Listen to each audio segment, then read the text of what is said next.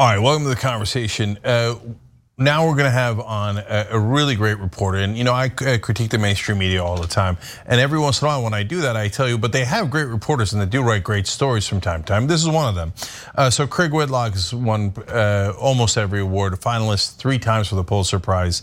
And he wrote the book, The Afghanistan Papers, A Secret History of the War.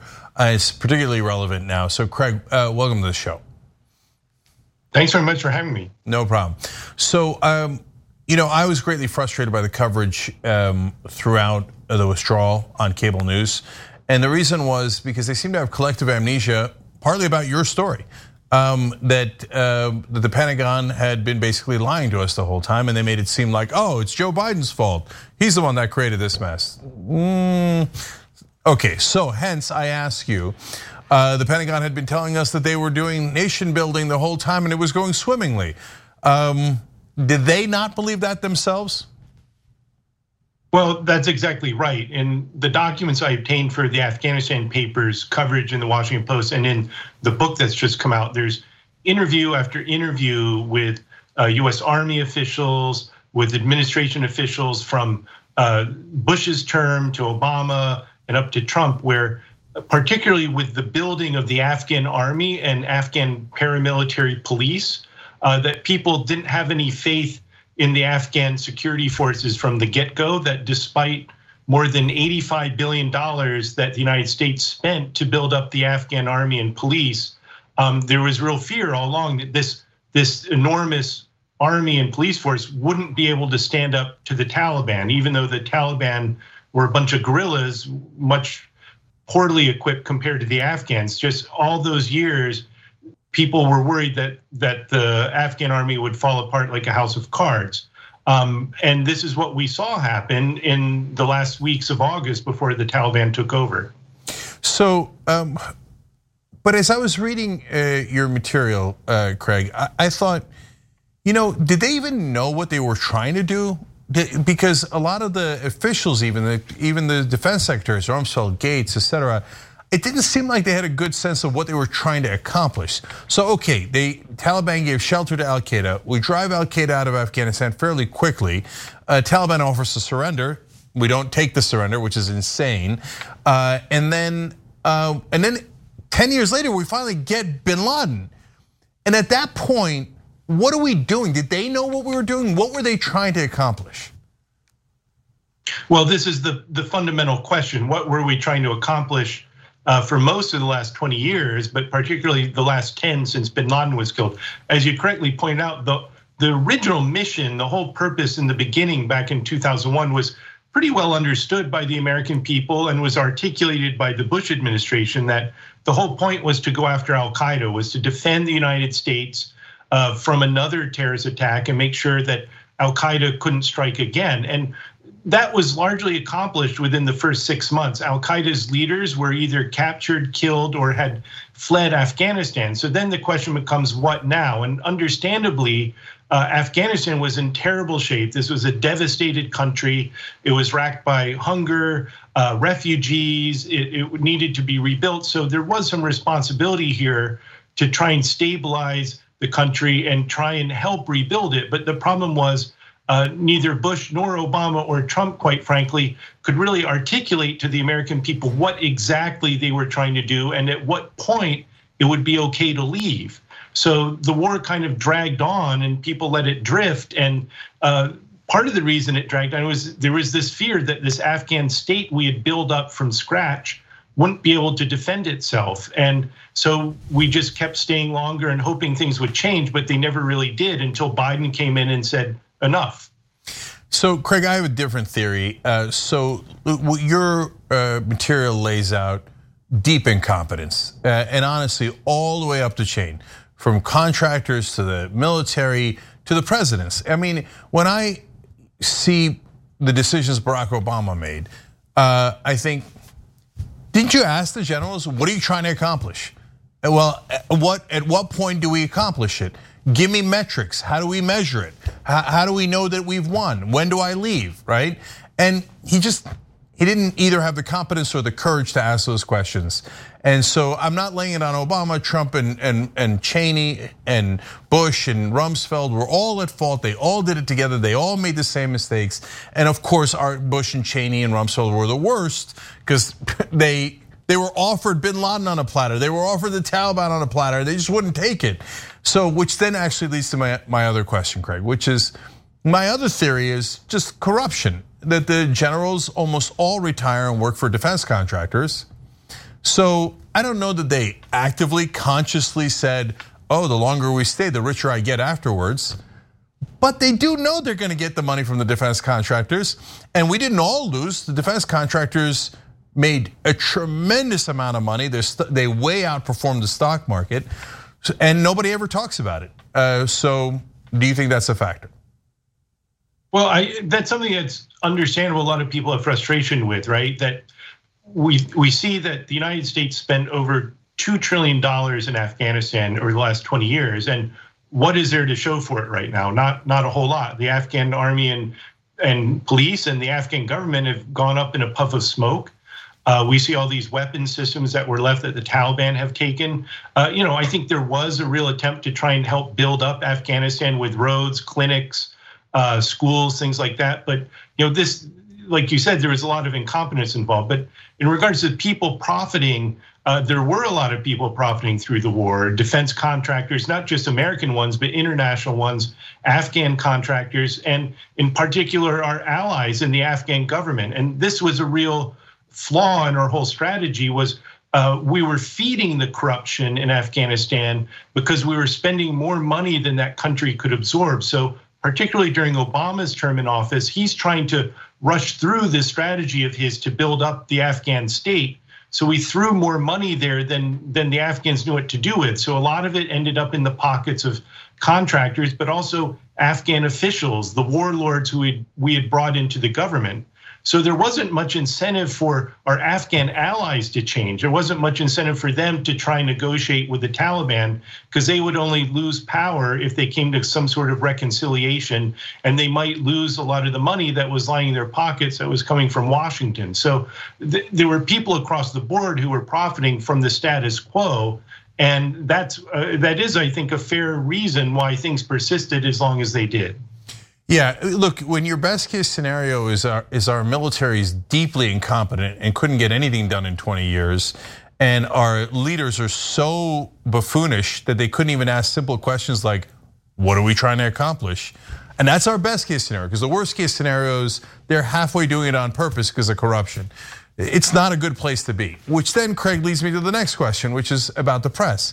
I'm really curious your take on what you saw over the last couple of weeks. So were there problems with the withdrawal? Of course there were, right? But it seemed to me like they were all trying to make it seem like, oh, if we just stayed longer, it would have worked out, which is absolute insanity. We don't need to discuss that. But as you watch it, are you frustrated at the collective amnesia as they constantly point to Biden and ignore your reporting on all the mistakes that the military made?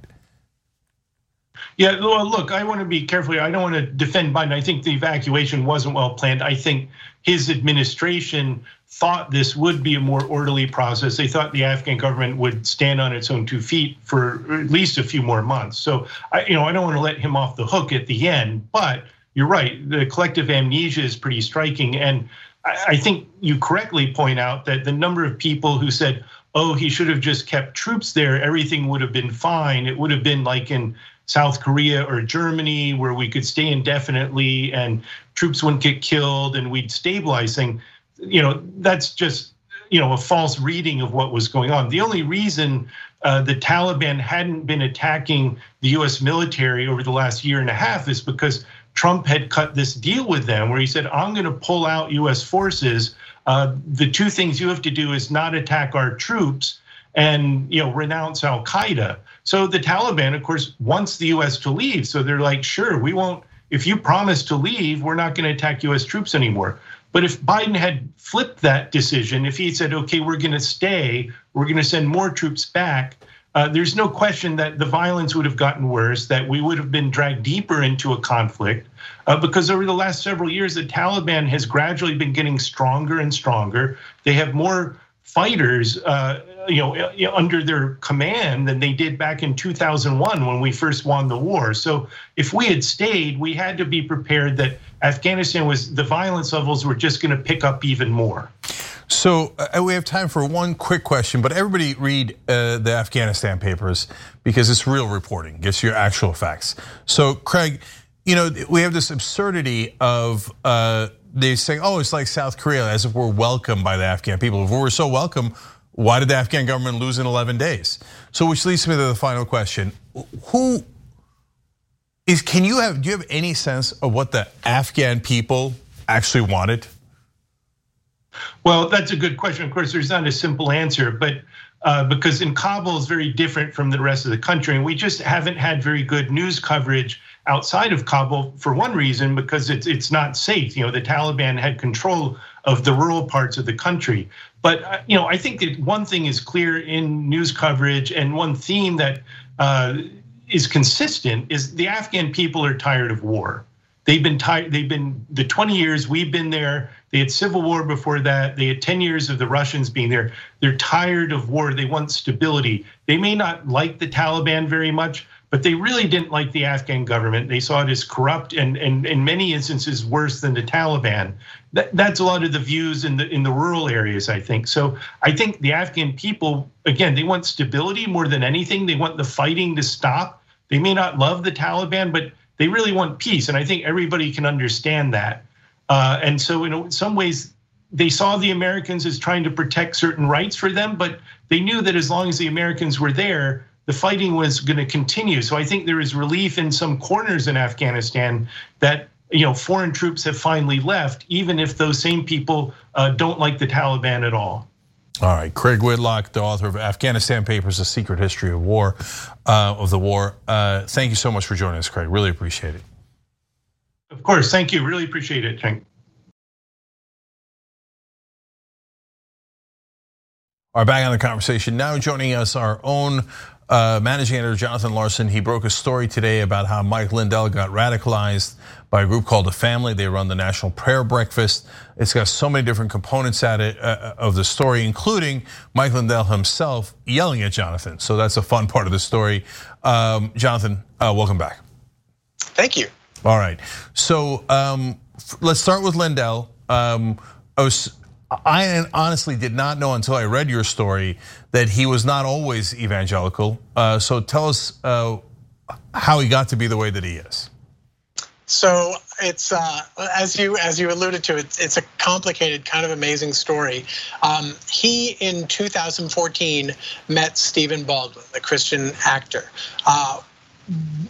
What we found out was that a year before Lindell met Stephen Baldwin had set up a nonprofit called Friends of Stephen Baldwin Ministry, and the three principles of that nonprofit were all tied to some extent to the family. That's the secretive religious group based in Washington that has people around the world that also runs the National Prayer Breakfast. So some of those people who were in Stephen Baldwin's orbit, based on tax filings we ended up finding and business records, things like that, some of those same family folks ended up connected to Lindell. And in 2016, Lindell told me at the last minute he was invited to that year's prayer breakfast. And at that year's prayer breakfast, he had a number of experiences which, in his own words, began to set him on a path towards where he is now. He describes himself roughly prior to 2015 or so as apolitical. He literally says in his book, I didn't know the difference between a Republican and a Democrat. And he's like, yeah, I guess I'm Christian. Sure, why not? And he had a number of experiences that were facilitated by members of the family, including 1 year after the prayer breakfast, someone he appears to have met at the prayer breakfast who ended up on his board. This was on his nonprofit board. This was a guy who was on the board of the family. The family's legal entity is called the Fellowship Foundation. This guy was a PR guy who's on that board, now both boards, Lindell and the family's, and he's literally the spokesperson for the family. He suggests that Lindell go to this sort of like a retreat. It's like a program for military veterans who are suffering PTSD. And they use Christ. They use Jesus, accepting Jesus as your savior. That's part of how they bring peace and comfort to these. It's called Restored Warrior, Operation Restored Warrior, and they talk about the pain that they've experienced. And in Lindell's book, in his own words, I should say, I don't recall if it's in the book, he says, I did a complete surrender. I fell to my knees. The guy running the program had ties to the family, and it was the family board member who suggested that he attend this program. And so they essentially engineered, might be slightly too strong a word, but maybe not, engineered this guy's political radicalization. They talked at the prayer breakfast. Lindell describes in his book how the prayer breakfast leadership wanted him, actually this is a separate source who told me this, Ben Carson's former campaign manager at the time told me that the NPB, the prayer breakfast leadership, specifically requested that Carson and Lindell be brought together. And during that prayer session meeting, Lindell writes in his book, he began to understand, his eyes were opened, and everyone in the room agreed that the upcoming 2016 election would either take America down a path of renewal or further down the dark path that it had already been on after kicking God out of the public square. So all of these things were inculcated in Lindell at the prayer breakfast meeting, which the Carson campaign manager told me the prayer breakfast leadership wanted to happen. And as Lindell says in his book, everyone in that prayer breakfast group, this is a little side group off to the side of the main event, after the main event, they all agreed that it was either a spiritual renewal or a dark path, which means everyone in that room was maybe not a Trump fan yet because he was not yet the nominee, but they certainly were on the Republican side, the evangelical right-wing Christian Republican side. So Jonathan, it's a funny question to ask from a guy who was screamed at by Mike Lindell a couple of days ago.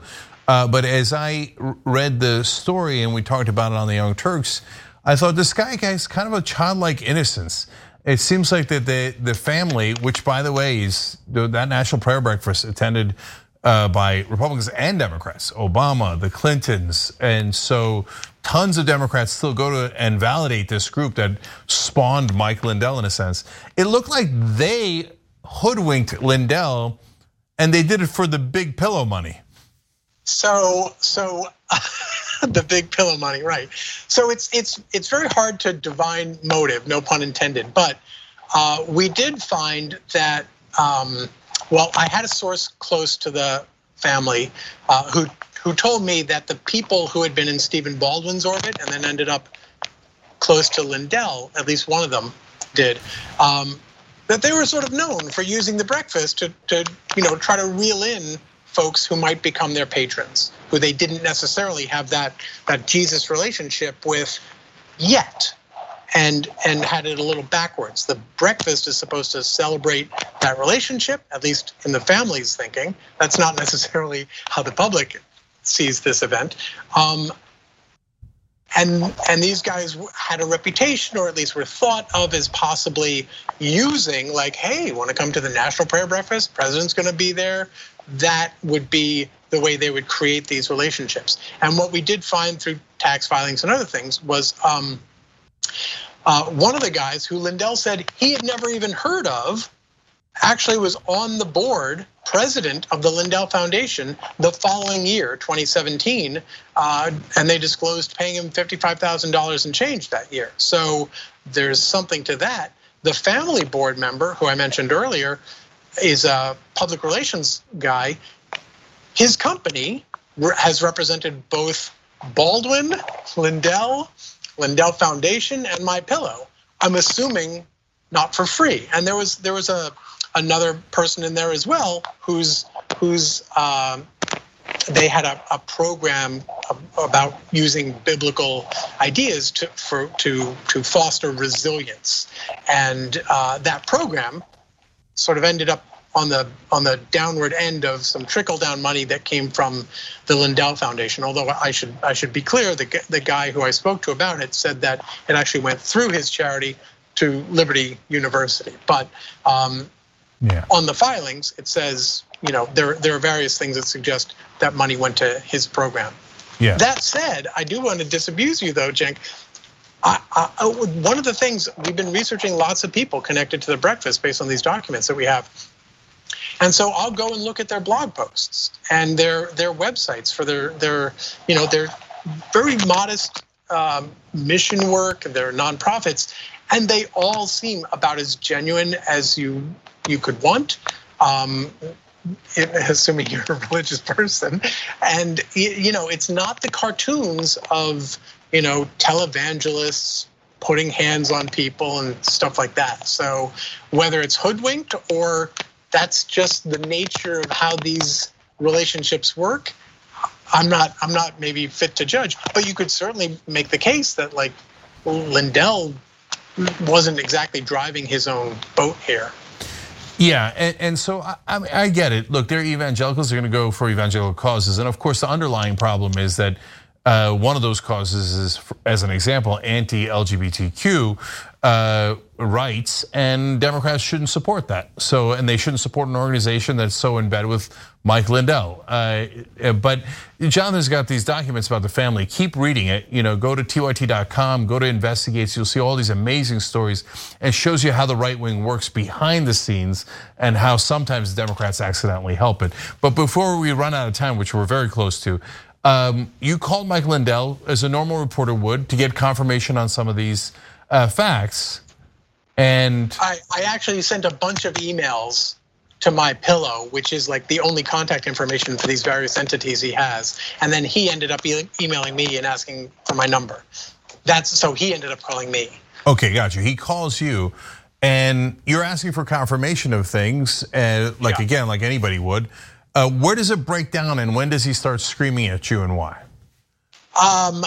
So one of the emails that we sent to MyPillow, which was actually not really about him, so I was taken aback because I didn't understand what he was talking about, because we had sent lengthy questions about him.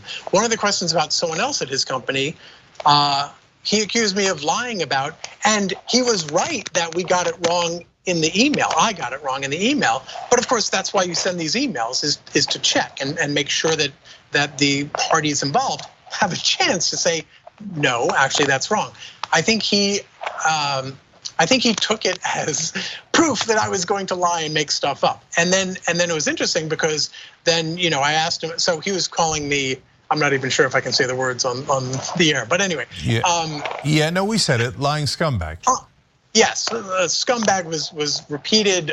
Pond scum, I think, was in there. Liar. Where do you get these lies? Stuff like that. So he, at one point, I said something like, "Can you explain to me how you got invited to the 2016 National Prayer Breakfast?" And again, he was like, "See, where do you come up with this stuff? I wasn't at the 2016 Prayer Breakfast."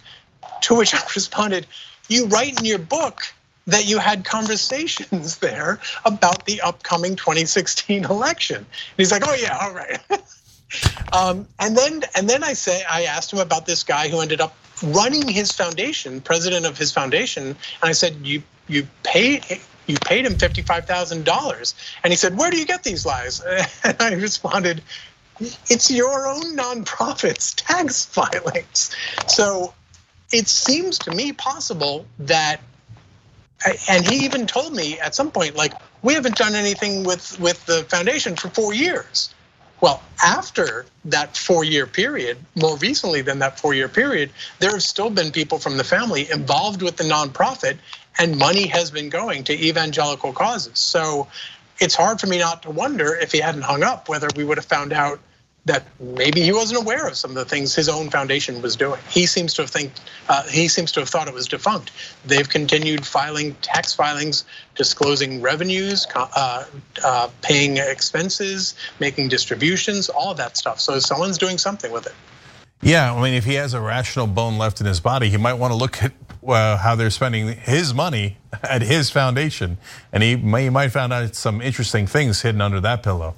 All right, and TYT.com, go to Investigates. Jonathan, you want to give a quick shout out to some folks who helped you on the story? Yeah, our news assistant, Zoltan Lucas, and our intern, Jamia Zarzuela, both just absolutely stepped up. As you know, we were kind of racing to get these stories out so that people would have them in time for Labor Day, and you guys would have them in time for the show. So they totally stepped up, and I just wanted to acknowledge that. That's awesome. All right, Jonathan Larson, managing editor for TYT Investigates.